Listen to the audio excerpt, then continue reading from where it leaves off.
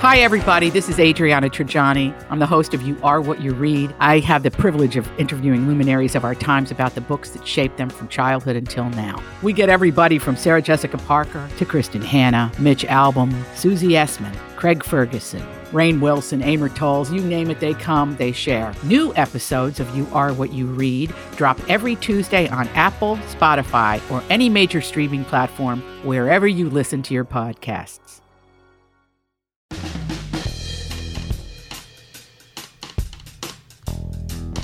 Welcome to the family with Lonely Mike Gelfand, Tevin Pittman, and Andy Brandt Bernard. Oh, what a lonely boy. I love that song. It's a great song. Well, how about the Paul Anka song, Lonely Boy? Yep. Yeah, I love Paul Anka. Yeah, that was a great song. Who was it that couldn't say his name, so he called him Palunka? He couldn't say Paul Anka for some reason. Well, normally I'd say Sid Hartman, but I don't imagine he had many interactions with Paul Anka.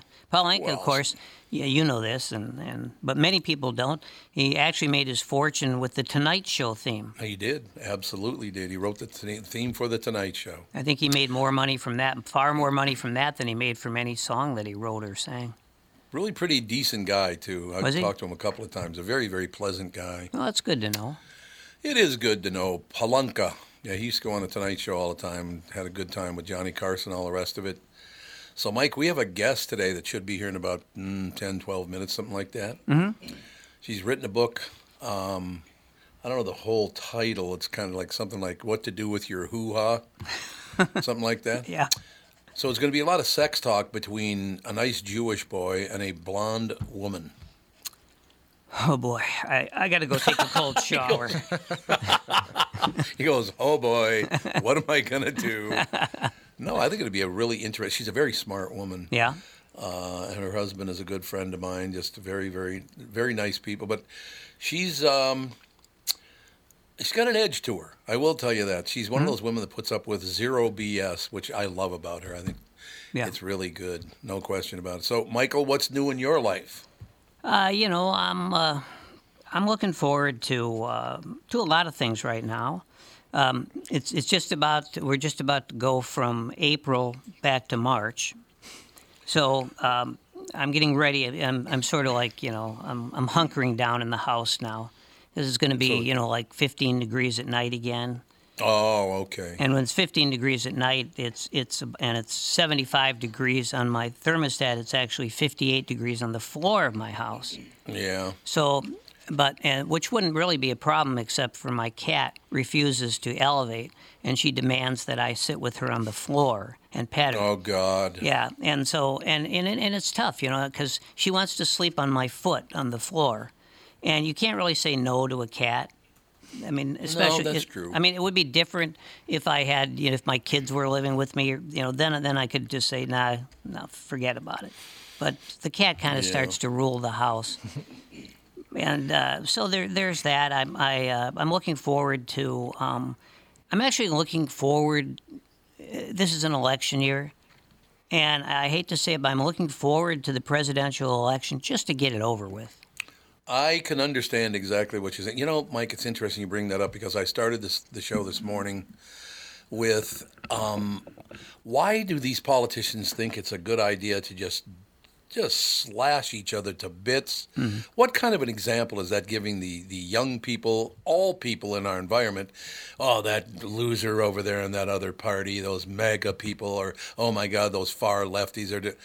Don't they know they're destroying this country by causing people to be always pissed off? Well, they're not trying to make an impression or be a role model for children or adults, for that matter. They're looking to be a good role model for lobbyists and for the billionaires who fund their campaigns. So it's all about money, Mike, isn't it? Well, you got to have a lot of money to even run for president. And most people who run for president and then drop out at some point, it's just because they run out of money. It's not because of the polling. Yeah. Yep. Because they'll go as far as the money will take them. I think that was the case with DeSantis. He had billionaires who were feeding him money, and at some point they said, "Wait a minute, you're not going to get elected," and then he had to drop out. Otherwise, he'd still be there. No, I think you're absolutely right about that. We talked about this, Mike, the fact that I've become pretty much a centrist. I like Democrats, I like Republicans, but I do not like far left or far right people. They're just so focused on one thing, and that's themselves. I'm pissed off because this is about me. Yeah, and it's we talk a lot about identity politics, and some people maybe hear the term and don't know what it means. But good idea. But basically, it just means that whatever probably one or two people tell you to do, you're going to do. Now, in the case of the Republicans, that's obviously it's very much about Trump. You have to march to the beat of Trump. And I saw it today, by the way. Speaking of identity politics, that a lot of this stuff comes out during the lead up to the Super Bowl. Yeah. And so for some reason, I guess Aaron Rodgers was hanging out in Las Vegas. I don't know why. He has nothing to do there. But I saw an interview. I think it was. I just glanced at it on my phone, but I think it was in the Washington Post or some newspaper like that. And Aaron Rodgers was saying that he had an obligation, to God, I guess, or somebody, to God, sure, to expose the homicidal effect of vaccines, and especially, of course, he's still telling people, to take what, some kind of phony herbs or something, instead of getting the COVID vaccine, and it's time that he just shuts the fuck up. I'm sorry. I hate to say that. I couldn't argue the point with you. Aaron Rodgers might be the most arrogant human being. I've never met him, but my God, he seems arrogant. Oh, you can't say. I know this. Talking to reporters who've been around him, you can't ask him a question that is not that isn't even. It sort of has to be a worshipful question. Yeah, it does. If it isn't, he's going to glare at you and pretend he's coming down off the stage to punch you, and the guy can't take anything. You talk about snowflakes. He's the classic snowflake. If you say to him, well, what went wrong on that 3rd and 12 play? He's just going to glare. And I experienced that as a reporter. That was like Billy Martin was the same way, for example. You couldn't Reggie Jackson was the same way. If you said something that really wasn't respectful and that didn't start with something about well, you had a great game today, whatever, they were going to just pretend like they were coming at you with a not with a gun, but with a switchblade. They were going to just cut you up. So, and a lot of that comes out, of course, in this run up to the Super Bowl. That's true. Yeah. And what would they do without Travis Kelce? That whole thing seriously, I cannot take that whole thing seriously. It doesn't seem like it's real to me at all. That those two are just hanging out. Because from what I understand, the Gen Z people do not watch football at all. That's pretty much true, yeah. And they certainly don't watch it on TV, so they're certainly not seeing those cutaways to the luxury suites, so they can get an 8-second look at Taylor Swift. But on the other hand, you've got people like Tony Dungy. He was interviewed about this the whole phenomenon that we're seeing with Kelce and Taylor Swift, and he was saying, it's just too bad because people today, when they watch football, they want to be entertained, and he's against entertainment. He believes he's football. Against entertainment? Oh yeah, because football's a religion to him, and and the whole idea that rather than see 8 seconds of Taylor Swift, you'd rather see a guy who's just been concussed and who's convulsing at the 50-yard line. I don't know. I'd rather see Taylor Swift. I understand that. That's a good approach, no question. But, the thing about it is, they talked about it a bit last night on the national news. We have got to do something about the anger in America. Well, then you're going to have to remove all the politicians and billionaires because they're the one that are pissing everybody off, and it's all about money. So, this, like I said, the extremists, I never had a problem with all it. If you're just, like I said, if you're a Democrat, you're a Republican, you're a centrist, that's great. But these extreme positions are always built on hatred of something. Well, yeah, because hate is so much, it's just so much more powerful than love. It is. And we used There's to no see question. advertisements that were about love, even political advertisements. But you don't see that much anymore. It's really funny when you look back, at least what I've read over the last decade or so, that the two presidents that I would consider to be two of the nicer people that have ever been president were, by national opinion, not very good presidents. And those two guys would be Jimmy Carter. Jimmy Carter would be the Democrat, and who would be the Republican? George W. Bush. Very nice guy. Mm-hmm. I thought they both did an okay job. I guess the economy didn't look too well after either one of them left office.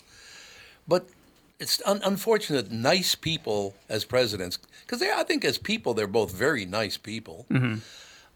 but they just can't be presidents and be successful because it's all about drive, hatred, and money. It's pretty tough. It's too bad. Of course, Okay. in my lifetime, I actually was too young to really know anything about him. But looking back, I'd say it's probably significant that the first president that I ever, I guess the first president that I even knew was president was because I was like 5 at the time, was Eisenhower. And so I that look makes back sense. to Eisenhower, the first president of my lifetime, and I think, let's just go back to the beginning. Yeah, he was a pretty good president, wasn't He he? was a good president, and the thing about Eisenhower, of course, was he wasn't really a Democrat or a Republican. No, he was not. He agonized over which party to run with, and he wound up being a Republican because he figured that was probably the easiest way for him to be elected president. Because then all he had to do was beat Adlai Stevenson. Right.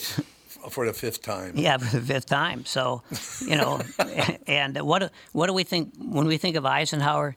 We think, of course, of a military general. It helped that he was a general because of the fact that he didn't believe in toying around with war. He didn't want to use war as a prop because he knew war was a pretty awful thing. So what did he do instead? He built the interstate. And He did. And Yep. and we just, Congress especially, but presidents also, they really just never seem to quite get around to infrastructure. And that's why the country is, in many ways, but actually in a physical way, is crumbling. Do you think it is true that he built the interstate system throughout America to move troops more quickly in case there was an attack? Well, that's what people said. I mean, they I think did. there were a lot of reasons. But it was just a very popular thing because you had all the soldiers who'd been in World War II, and they wanted to zoom around the country to, I want to go visit I'm in West Virginia, my pal in West Virginia, and I'm going to drive from California.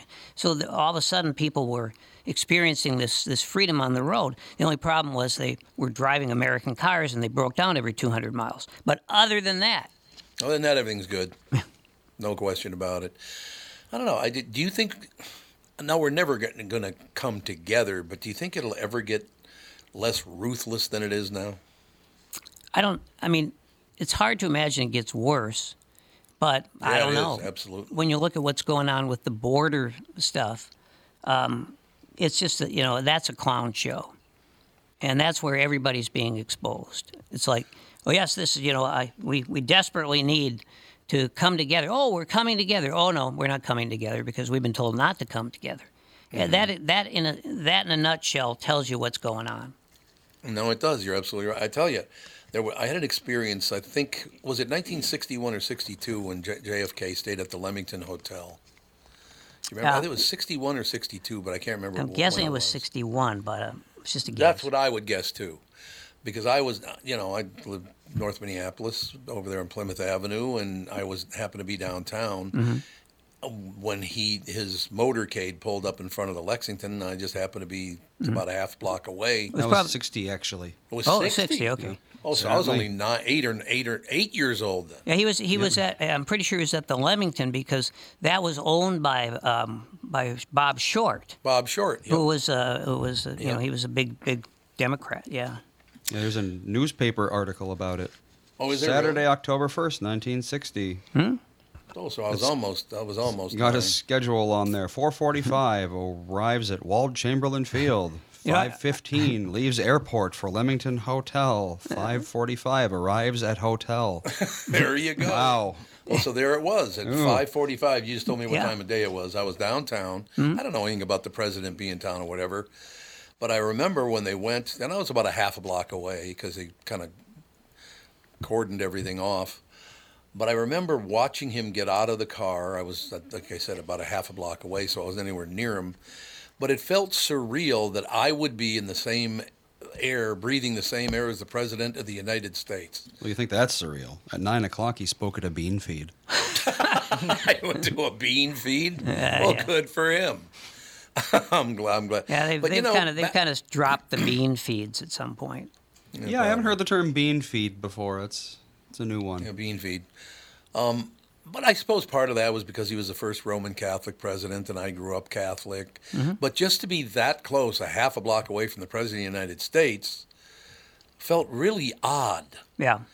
But then I eventually had lunch with the President of the United States, a different guy, and it didn't feel odd because of that experience. I'd already been a half a block away from a president that was very popular in my neighborhood. It's just such an odd feeling to be close to someone that well known. And then, of course, everybody later on in the 60s, while starting just 3 years later, started gunning our leaders down in the streets just about every week. Yeah. What was that all about? I think a lot of it was almost like a practice for the continuous hate we have today. Now today, fortunately, Exactly. for the most part, we're not getting people assassinated because people can just threaten to kill them. Yeah, that's exactly There's so many it. ways to do it, you know. I just don't really understand. The hatred part of this thing is really getting annoying because, my God, every time you turn on TV, somebody's talking about they hate this or they hate that or, oh, my God.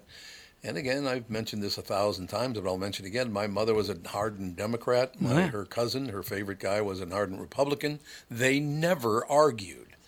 They made their points. They were different points, but they didn't hate each other over it. Yeah. Like, relax. Well, and now there's so many role models that suggest that you should just hate people who don't agree with you.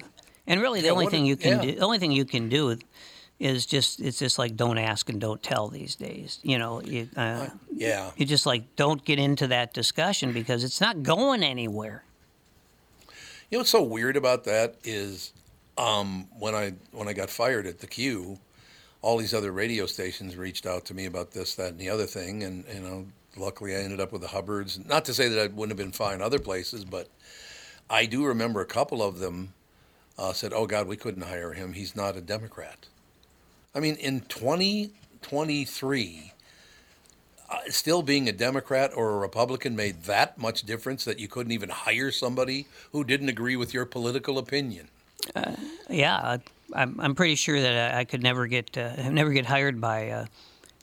Probably half the stations would just, no, that guy's not. He's not one of us, Well, most of the stations are run by Democrats in this state. Almost all of them are, as a matter of fact. Really? Oh, God, yes. Well, even at Hubbard, while the Hubbard family might not be Democrats, everybody who works for them is. Yeah, Hubbard's definitely not a Democrat. No, absolutely not. But most of I would say 90% of the people that work, Tevin, you've been in that building several times, right? I've been in there like once a long Oh, that's time all? ago. I thought Yeah. you'd been over there once. Because you're going over with guests from, the House Comedy or whatever. You didn't have to do that? No, we did. It wasn't very often. Oh, okay. But yeah, I mean, that seems to me just because they're Republican, they still hire Democrats. What the hell's the difference? But some people just will not do that. They will not cross that political boundary. But I think of the two radio empires, if they're that, and you always think of the Hubbards because they're the ones who do it right. Yeah, they do. And so they're successful. And then I think of the conglomerates who have to own 12 different stations. And I don't think they're not so much Republicans or Democrats. They're just, they're in it for the money, and they're in it to squeeze every dollar out of the stations, just like hedge funds want to squeeze every dollar out of everyone, from radio stations to, say, trailer parks. Yeah. And so I don't know that they have much allegiance to either. They certainly give their money to Republicans, but I don't know if that makes them conservatives. Yeah, I mean, well, one of them, a friend of mine who works over there, wanted me to go to work at WCCO, right? And I can't remember the guy's name. I knew his father. His father was a very nice guy.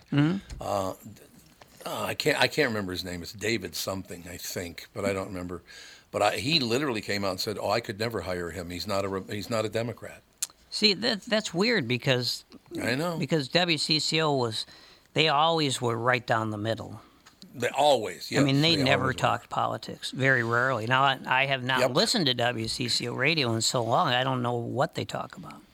It's very, very far left now. But apparently, really? I didn't know that, but that's what I was told. Because what the hell's the guy's name? I can't remember. He inherited the whole thing. His father and I went in the National Radio Hall of Fame on the same night. Mm-hmm. That's where I had met him. David something. I don't remember what it is. Yeah. But yeah, then I find out about a month or two after I couldn't work there because I wasn't the right, political color. They filed for bankruptcy. So I'm kind of glad that he didn't want to hire me, to be honest with you. So well, that's what they do. They come in and they squeeze the thing. They squeeze the lemon dry, and then they say, "Well, we got to file for bankruptcy because where'd all the money go? Well, it went to you. That's where all the money went." That's exactly right. I mean, that's one of the reasons I didn't get so upset when they wanted to fire me over at the Q. Mm-hmm. That company is the worst company I ever worked for. Yeah. I mean, they were just disgusting. Oh, you worked for them for a short bit, didn't you? No. Oh, you were already gone? I was one day, I think. It was one day. Yeah. And it was like the revolving door. They were coming in and I was leaving almost the same day. Now, that was just a coincidence because I had planned to leave 6 months afterwards. But, oh, really? But since I wound up in the hospital that day, I just said, well, that was the day where I called in on the way to the hospital. And Bill, was it Bill, the guy who answered the phones? Yeah. Yeah, and I said, I'm not going to be coming in. And he said, oh, are you coming in tomorrow? And I said, no, I'm never coming in. Never coming in again. I knew on the way to the ER that I was never going to go back. That's true. So yeah, Throttle Me Bill was his name. Throttle Me Bill, guy. Yes. A great guy. Yeah, he was a great guy. Yeah. So, so that's I just don't identify. Now, of course, when I have listened to WCCO, it's mostly been maybe for some sporting event, and they've had the Twins on and off. And I know one thing, Herb Carneal was not a Democrat. Oh, really? I didn't say. I never knew that. Well, Herb was a Southerner. But Herb didn't have any interest in politics. Oh, so he wasn't really anything. No, whatever. He was interested in baseball. He was a very nice man. And Herb was a great guy. I would see Herb on the road. A lot of times I'd have breakfast with him on the road. And we'd go into the coffee shop at the hotel or whatever, and this conversation always started with, "Well, how you doing, Herb?" And he'd say, "Oh, Muck, I didn't get a wink of sleep last night." I wonder why. Yeah, well, it was because he was in a hotel, and usually the Howard Fox gave us the worst rooms in the hotel so that he could have the luxury suite. Sure. And generally we were next to the, like in Detroit, I always tell the story where my room was almost adjoined to the room where they had the tool and die convention. Oh, God. Yeah, those guys, nice guys, but they were on the road, They'd come in from places, exotic places like Des Moines or something. And, exotic, very exotic. Oh yeah, no, yeah. I mean, it's tool and die guys. This was when the tool and die guys actually made some money.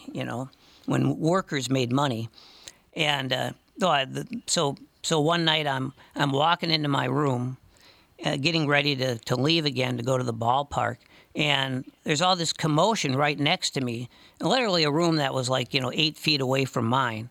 And I go over to see what's going on, and I see they're handing out the name tags. And I knew it was a tool and die convention because the hotel, the Pontchartrain, was right across the street from the arena. And they had a big sign in the arena, "Welcome Tool and Die Convention." I think, oh, man, this isn't good.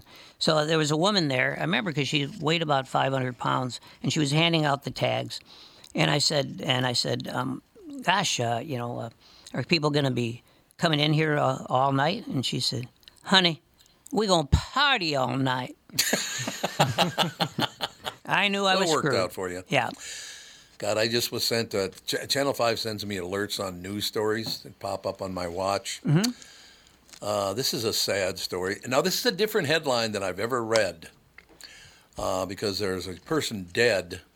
One person, 2 dogs dead after fire in St. Anthony Park. Oh, yes. When did they start listing the dogs dying? I don't remember that before. I mean, these days, a lot of people value their dogs more than anything else. Yes, they do. I suppose. I wonder if we should go check on our guest because I haven't heard her knock on the door. I haven't either. Yeah. So you get me all excited. Well, I know you'd like her too. I don't know if maybe I should run over there and knock on the door and see what the hell's going on. I hope she didn't tap on the door and we didn't hear her. I wouldn't know. You think she would have called someone? Yeah, or just knocked on the door harder. But in any case, it's been an interesting show anyway because of Mr. Gelfand and the fact that one person and 2 dogs are dead. But, what is with all the fires now? So smoking was the cause in this case. Smoking in bed or something? Smoking with no smoke detectors in the area. Oh, God. So don't do that. So does the headlines or the story tell us what kind of dogs they were? Yeah, maybe. I believe it should. If they're going to put them in the headline. I don't see the breed in there anywhere. It says heavy smoke and heat is what killed them, apparently. We're used to seeing that in Minnesota winters, but this year winter isn't winter. Oh, I see somebody back there. She's here. Yep, I just saw someone.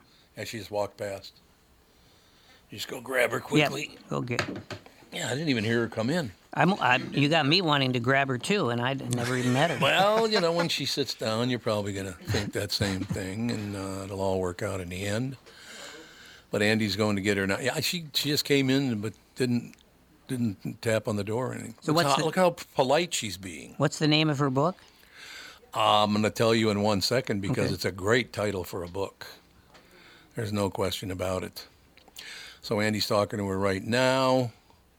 I don't know. He's prepping her. You think Andy's prepping her? Yeah, I think Here's so. what you need. Jude's now gotten involved. He's peeking out the window to see what's happening. So, I see Jude, yeah. He's wagging the tail. Judy's wagging his tail. He's very, very happy to see someone. But that's a happy wag, right? Oh, that's a happy wag. Jude is not a very vicious dog, I got to be honest with you. He's not exactly your vicious type of dog. Right, it's not the stereotypical guard dog I thought he was a pit bull, but apparently not. He does like to bark. I will tell you that. He doesn't growl or do any of that stuff very often. He does once in a while, but he does like to bark. There's no question about that. Okay, they're coming in now. Here comes Andy. Did you bring a copy of your book with you, sister? No, you didn't tell me to. Well, okay, we'll come and sit down. She's already causing problems. I cannot wait for you to meet Mike Gelfand on the air, on the show. She brings her own water, the whole deal. That's pretty good. We got headphones for her. They're right there, your headphones. Oh, here. Sorry. Right there. Indeed. Is that text you're sending so important that you missed your turn? Is that text you're sending so important that you ran the red light? Is that text you're sending so important you didn't see the ball coming onto the road or the child that followed? Hi, I'm Mike Bryant from Bradshaw & Bryant. When you take your eyes off the road for even 4 seconds, your vehicle travels 100 yards. That's the entire length of a football field. If you absolutely have to text, you need to pull off the road somewhere safe and do it from there. Texting and driving is against the law and can cause serious injury or even death to you and others. Now that is important. We hope you're never injured in a collision, but if you are, please contact us. Find Bradshaw & Bryant, personal injury attorneys at minnesotapersonalinjury.com. Going farther with Mike Bryant on your side, seeking justice for the injured. Bradshaw and Bryant. Tom here. For years, you've heard me talk about my friends at North American Banking Company. They have great online and mobile banking options, plus friendly employees who are always ready to help. And with their location in Maple Grove now open, it's even more convenient for me and my family. Go visit my friends at any one of their 6 Twin Cities locations or go online to nabankco.com to learn more. Why not bank with my banker? North American Banking Company, a better banking experience, member FDIC, and equal housing lender. You all have helped build My Pillow into the incredible company it is today and have trusted in Mike Lindell to give you a great night's sleep. Mike's latest incredible deal is on the Giza Dream Sheets, which you've heard me rave about before, that's for sure. These sheets are made from the world's best cotton, Giza. They are ultra soft and breathable, yet extremely durable. Right now, the Giza Dream Sheets at its lowest price ever. These sheets are 60% off, coming in as low as $39.99 with promo code TOM. Hey, it's Kaylee Cuoco for Priceline. Ready to go to your happy place for a happy price? Well, why didn't you say so? Just download the Priceline app right now and save up to 60% on hotels. So whether it's Cousin Kevin's Kazoo Concert in Kansas City, go Kevin, or Becky's Bachelorette Bash in Bermuda, you never have to miss a trip ever again. So download the Priceline app today. Your savings are waiting. Go to your happy place for a happy price. Go to your happy price, Priceline. Our special guest. Now, I won't say, because I've known your husband and I are pretty good friends, and I met you through your husband. But do you use a different name to write books? Only that particular book because of its subject matter. Could you sit a little closer to the mic? You can pull your whole chair up, actually, as a matter of fact, and be more comfortable. Just that particular book because of the subject matter, but as I was telling Andrew, I've come out of the closet, so everybody knows about it now, so I don't really care. Okay, well, no, but you don't want to use your real name. No, she said she's Yeah, sure, I don't care. Okay. Unless they find me on America's Most Wanted, then no. Well, that's a whole separate deal. Okay, you see the guy on the lower right here, Mike Gelfand.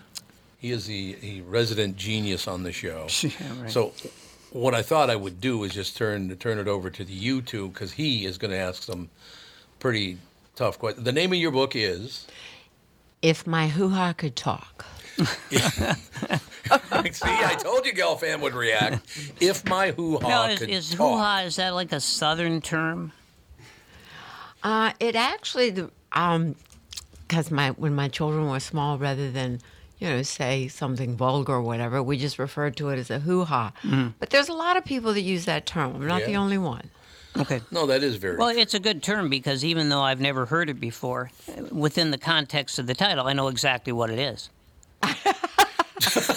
See, I knew you guys would just hit it off. That is a loaded remark that I'm not going to touch. Oh, well, sure, now you get feisty. Yeah, but it's an interesting situation because as soon as Catherine, you still use the name Lisa? Yes. Okay. Catherine and Lisa have become good friends, and Lisa's husband Dick and I are good friends. So all of a sudden, Catherine said, "You should have Lisa on the show." And you guys talk, or did you talk to her? Or she talked to you? How did that go? Yeah, well, it was a mutual thing at dinner, and then you got the book and read it. Yes. I don't even know if Catherine's read it. I don't know if she has or not. I assume she probably has. But if my hoo-ha could talk. Okay, I'm going to toss this over to you, Mike, so you can ask all the questions. Well, the obvious question is, if your hoo-ha could talk, what would it say? Well, I guess too many things for this show. Oh, no. The main reason that I honestly and truthfully wrote the book was because I'm a huge gym rat. And I had a lot of male friends that were strictly platonic. Mm-hmm. And they were always asking me for sexual advice. And I just realized, hey, these guys don't really know what they're doing. It's a ballpark that they're not familiar with. And let's face it, guys, I don't want to get crude or vulgar, but there's a lot going on.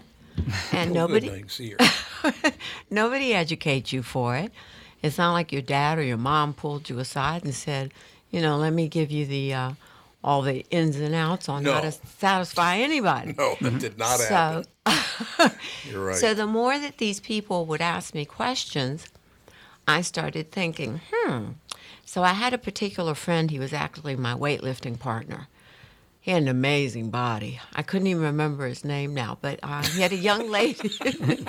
We were never intimate. So this is why he could let his guard down.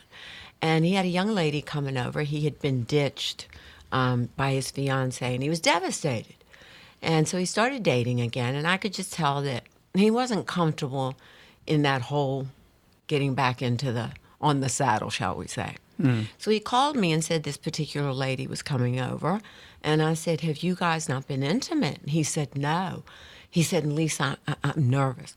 I said, dude, get pencil and paper. I'm going to talk you through this evening. Who's that in bed with us? Oh, it's just a coaching meeting. So he took copious notes, and he called me back about 4 or 5 days later and said it was the most amazing sex he had ever had. All his inhibitions were gone. And he said, Lisa, please write a book or make a video. And I said, well, I don't think I'm going to make a video. But I started dabbling and just putting some thoughts down on what it is that women really like. And this is nothing against the male gender. I would love it if a man stepped up and wrote a book to maybe set the ladies straight. Yeah, but you know what the only problem there is? If the book was called If My Dick Could Talk, you'd be talking about your husband. Yes, and we don't want advice from him. No, we don't need advice from him. He's my buddy. He can't, no advice. Well, yeah, so hoo-ha would be good for, what would be good for a man? Schwanstecker? Schwanstecker. That's exactly what options. Too many options on this show. Yeah, no question. So anyway, that's how the ball got started. I did that again for a couple of more male friends that I had, that it was strictly platonic. And then I really realized that this is just not a subject matter that anybody wants to talk about. It gets just swept under the rug because it's the one thing that you don't want any tips on, but it's the one thing you need tips on. Oh yeah, I think women say this all the time, and I'm sure men in their own context do.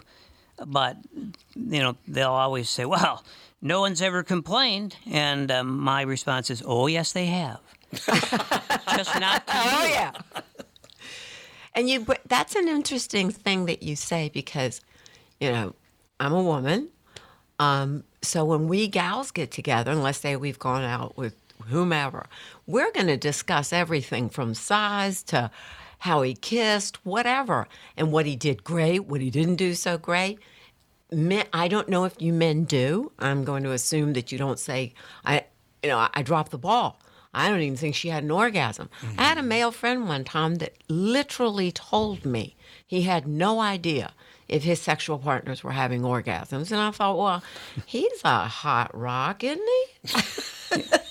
Well, that's why I always said, if you have a choice, always date an actress because they can really fake it well. True. I have experience in that one. And the thing is that the partner never knows. Right. Sleepless in Seattle. She faked it so well in that restaurant. That was very poignant. But it wasn't to offend anybody. It was mostly just to give some input into how a woman feels and what a woman responds to. At the end of the book, I wrote erotic fantasies. I had a blast writing those. And they went back to what it is that women really like. Intimacy is a very subjective subject. Everybody wants something different. But intimacy is intimacy. And how somebody feels, you don't know unless you ask. And how often is anyone asking you what you really want? Yeah. Especially when it comes to sex. Mm-hmm. So... Yeah, the intimacy thing is big because, it took me years to learn that when you're having sex, you actually have to touch someone. He's not kidding, by the way. He's not kidding. I want to know what kind of sex you're having. Well, that's a lonely subject. I think you should write a book. He should. Well, I am, but just not about hoo-has. Is it about schwanzes? No.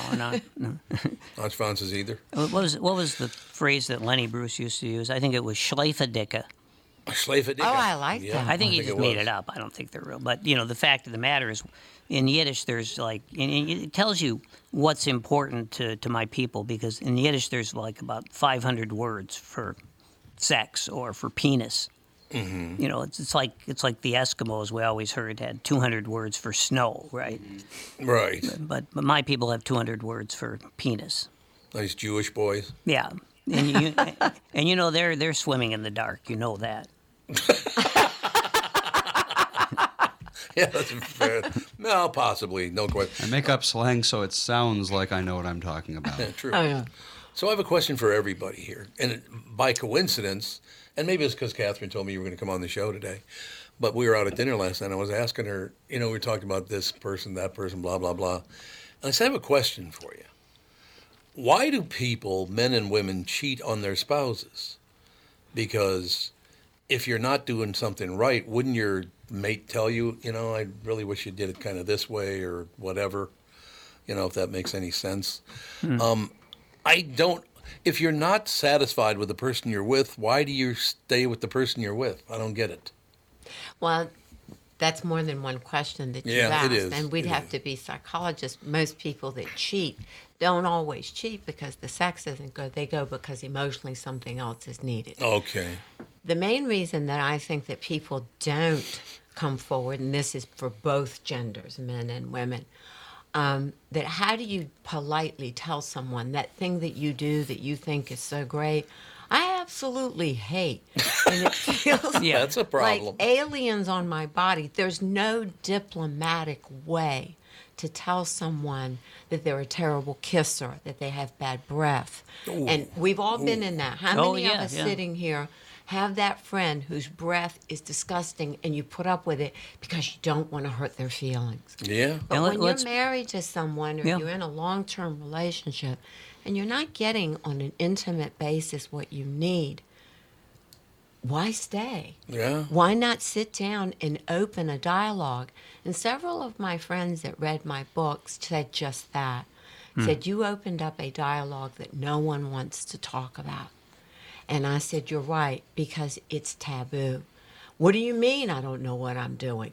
You don't know what you're doing. It's in my book that a young man, 25 years old, thought that the female clitoris was up inside the vagina. Now, I don't mean to offend anyone, but this man's 25 years old and had no idea where the clitoris is. Well, if you don't know where that is, how many women do you think he was satisfying? Right. Yeah. I'm going to go with none. I'm going Well, with and none. it's just like our view of the world itself, which is and the incentive people have and what they're aiming for. But what I've always said is, when in doubt, aim higher. That's what's good advice anyway. Yeah, that's what I'm saying. It's just all around advice. I mean, look, I was 30 before I realized that foreplay did not mean shaking hands. So, I was a slow learner, I admit it. You need to know a guy for your auto repairs, legal issues, banking, and more. The same goes for investment advice. You need a guy to help you be successful, someone you can trust, who gets results. Well, I got a guy for you, Josh Arnold. Josh gives you straight talk, not sugar-coated advice about your financial situation. Josh has seen it all when it comes to economic and market conditions, and Josh can make sure that your retirement objectives match your investments. Do yourself a favor and call Josh now for a no-obligation, 48-minute evaluation. You've got nothing to lose, and you'll get a different point of view for your investments. Call Josh at 952-925-5608. That is 952-925-5608. You'll be glad that you did. And tell him his guy, Tom, sent you. Investment services offered by Josh Arnold Investment Consultant, LLC, a security investment advisor. Past performance is no guarantee of future results. All investments involve risk. All comments and opinions are Josh Arnold's and do not constitute investment advice. Tom Bernard is a paid endorser. I told you two would get along. I just knew it. Mike, have you read my book? Well, no, but I'm certainly going to. I think you need to. And then after you read it, I want you to call me and tell me which one of those fantasies so resonated with you. Yeah, well, it's a little late now, but for me to... It's never too late to find intimacy and passion. Never. Well, I love that. That's true. I always said when my dad was in assisted living, This is when I started telling people that there's a lot of sex going on in assisted living. It's all really. Well, yeah, more than you might think, and because you might think none. But I always said that and I've used this line before, but I always said that for me, I could find the perfect woman there because she would be a narcoleptic with the restless leg syndrome. Restless leg, even though, huh? Yeah, Hey, restless leg might work. Hey, It might. look, for a lot of guys, it's just exciting if their partner moves. True. Yeah, Definitely. and I'm sure it's true the other way around, obviously. But you say something very interesting in regards to yourself that it's too late. I don't know if it is or not. But you can't associate that intimacy is just by an erect penis or a woman that is, sexually active and stuff. Intimacy doesn't have to be about penetration. You can sexually satisfy someone's emotional needs by just being loving, caring, compassionate, touching, kissing. Every one of us that are sitting here, do you remember what it was like to sit in a car and just have a make-out session? There was no sex going on. Yeah, that's true. You were just making out. Do you remember how great that felt? Andrew, you don't qualify. You probably didn't because you're so young. So, yeah, the lack of hair is a real giveaway. So that's how you lost your hair. But as we age, the woman took it. And as we age, and that was one of the things that some of the people that read my book that really enjoyed it, as we age, our sexual desires and needs change because we're not the same person. Sure. Yeah. You may have erectile dysfunction. You may have vaginal dryness. You may be going through menopause. And so you have no desire to have sex. But who doesn't have desire to just be held, to just be touched, to just be caressed, to just be told that they smell good? It doesn't have to be about bam, bam, how hard can I hit this? Let's get back to what we started with when we were all virgins. And that was the simplicity of just getting to know each other and a wonderful kiss. That's what got everything going. You weren't having sex. I don't know, Mike, maybe you were. I don't know how old you were when you were no longer a virgin. I think that was a couple weeks ago. I'm not sure. But... Exactly. But I know what you're talking about. I mean, just the vibrance of actually touching someone. That's where it all starts, just touching someone. And usually that's where it ends, too, I've found out. The doors start closing. Yeah. That's what the deal is. Well, Catherine and I love this guy. I knew you two would get along really well. I absolutely knew that. But Tevin, by coincidence this morning, Tevin and I were talking on the morning show about Wilt Chamberlain. Oh, and Tevin told us that Wilt Chamberlain claimed to have had sex with 20,000 different women in his lifetime. I read that. Where do you find the time? And then Tevin pointed that very thing out. Tevin, what was he would have sex and play basketball. That's the only thing. Yes, he had it's like the two things in your life. And the sex had to be fairly quick. Yes. Tevin, did you ever have anybody reach out to you with an accurate count on that? 20,000? I'm sorry, it's not possible. It's not likely. And he even says that's not true. But somebody at one point had broken it down where it was an average of 23 women a day for some from the time he was like 18 to 70 or something like that. Yeah. But how many of those women were, of 20,000 women, how many of them was he satisfying? Right. Well, there you go. Yeah. It's more about the volume. It's and I think, quantity over quality. And since he was what, 7'1"? Correct. Yep. And so the women were probably. Are we talking about his height? Well, Thank you. Thank you very much. Where's the drum beat? And Yeah, exactly. And the women were probably 5'4". So basically, just getting into position would take a half hour. Yeah, how do you get in position and you're 7'1" and she's 5'4"? How the hell do you line that up? With the crotch, I guess. That or a trapeze. Yeah, I suppose so. The crotchal area would be your guide. That would be your compass, I would imagine. I don't know. I just think, like I said, it's First of all, like I said, I knew that you two would get along very, very well because you're both a couple smart asses. So that works out Hey, I beautifully. take offense to that. I take offense to that. So now where can people get your book? My book is on Amazon. It's If My Hoo-hah Could Talk. Hoo-hah is HOO-HAH. It's a very small book. I think it's 103 pages. I deliberately made it small, no pun intended, because I went to Barnes & Noble and started doing my research and found books that were self-help for men, what have you, sexually, with 300 or 400 pages. And I have a husband.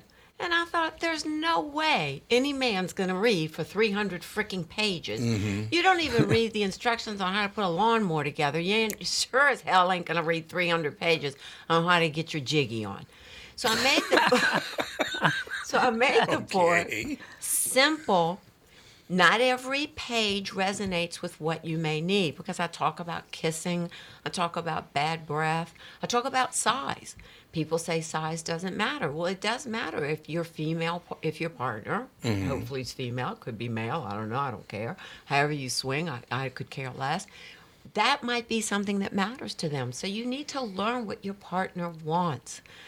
And that's why my book is short and sweet. And the fantasies are extremely erotic if you just follow one of them, or the introduction, which just guides you. You're going to have a better sexual experience.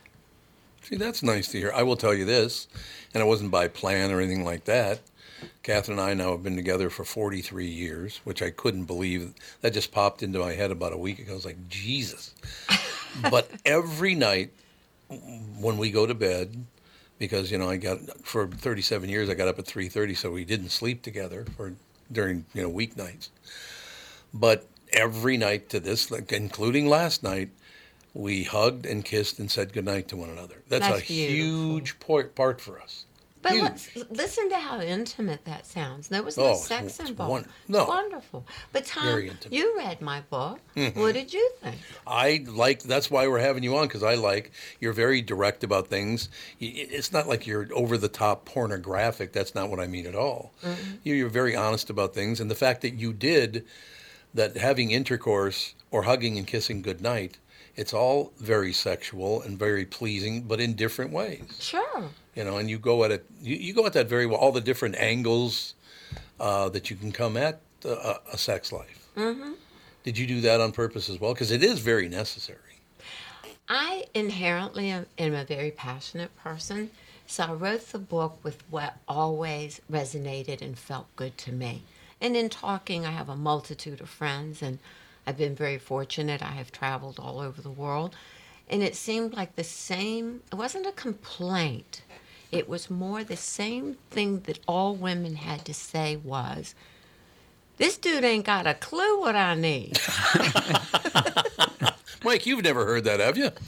Not directly. In a text? Basically I just find out when I'm online. Yeah, true. That's very, very true. And when I'm trying to score a Tinder date, and then I've set up a Tinder date. This is obviously just a fantasy. So I set up the Tinder date, and then they always cancel before I get to meet them, which I blame on Google. Absolutely. That damn Google's it's destroying your sex life. It's cost me a lot of partners.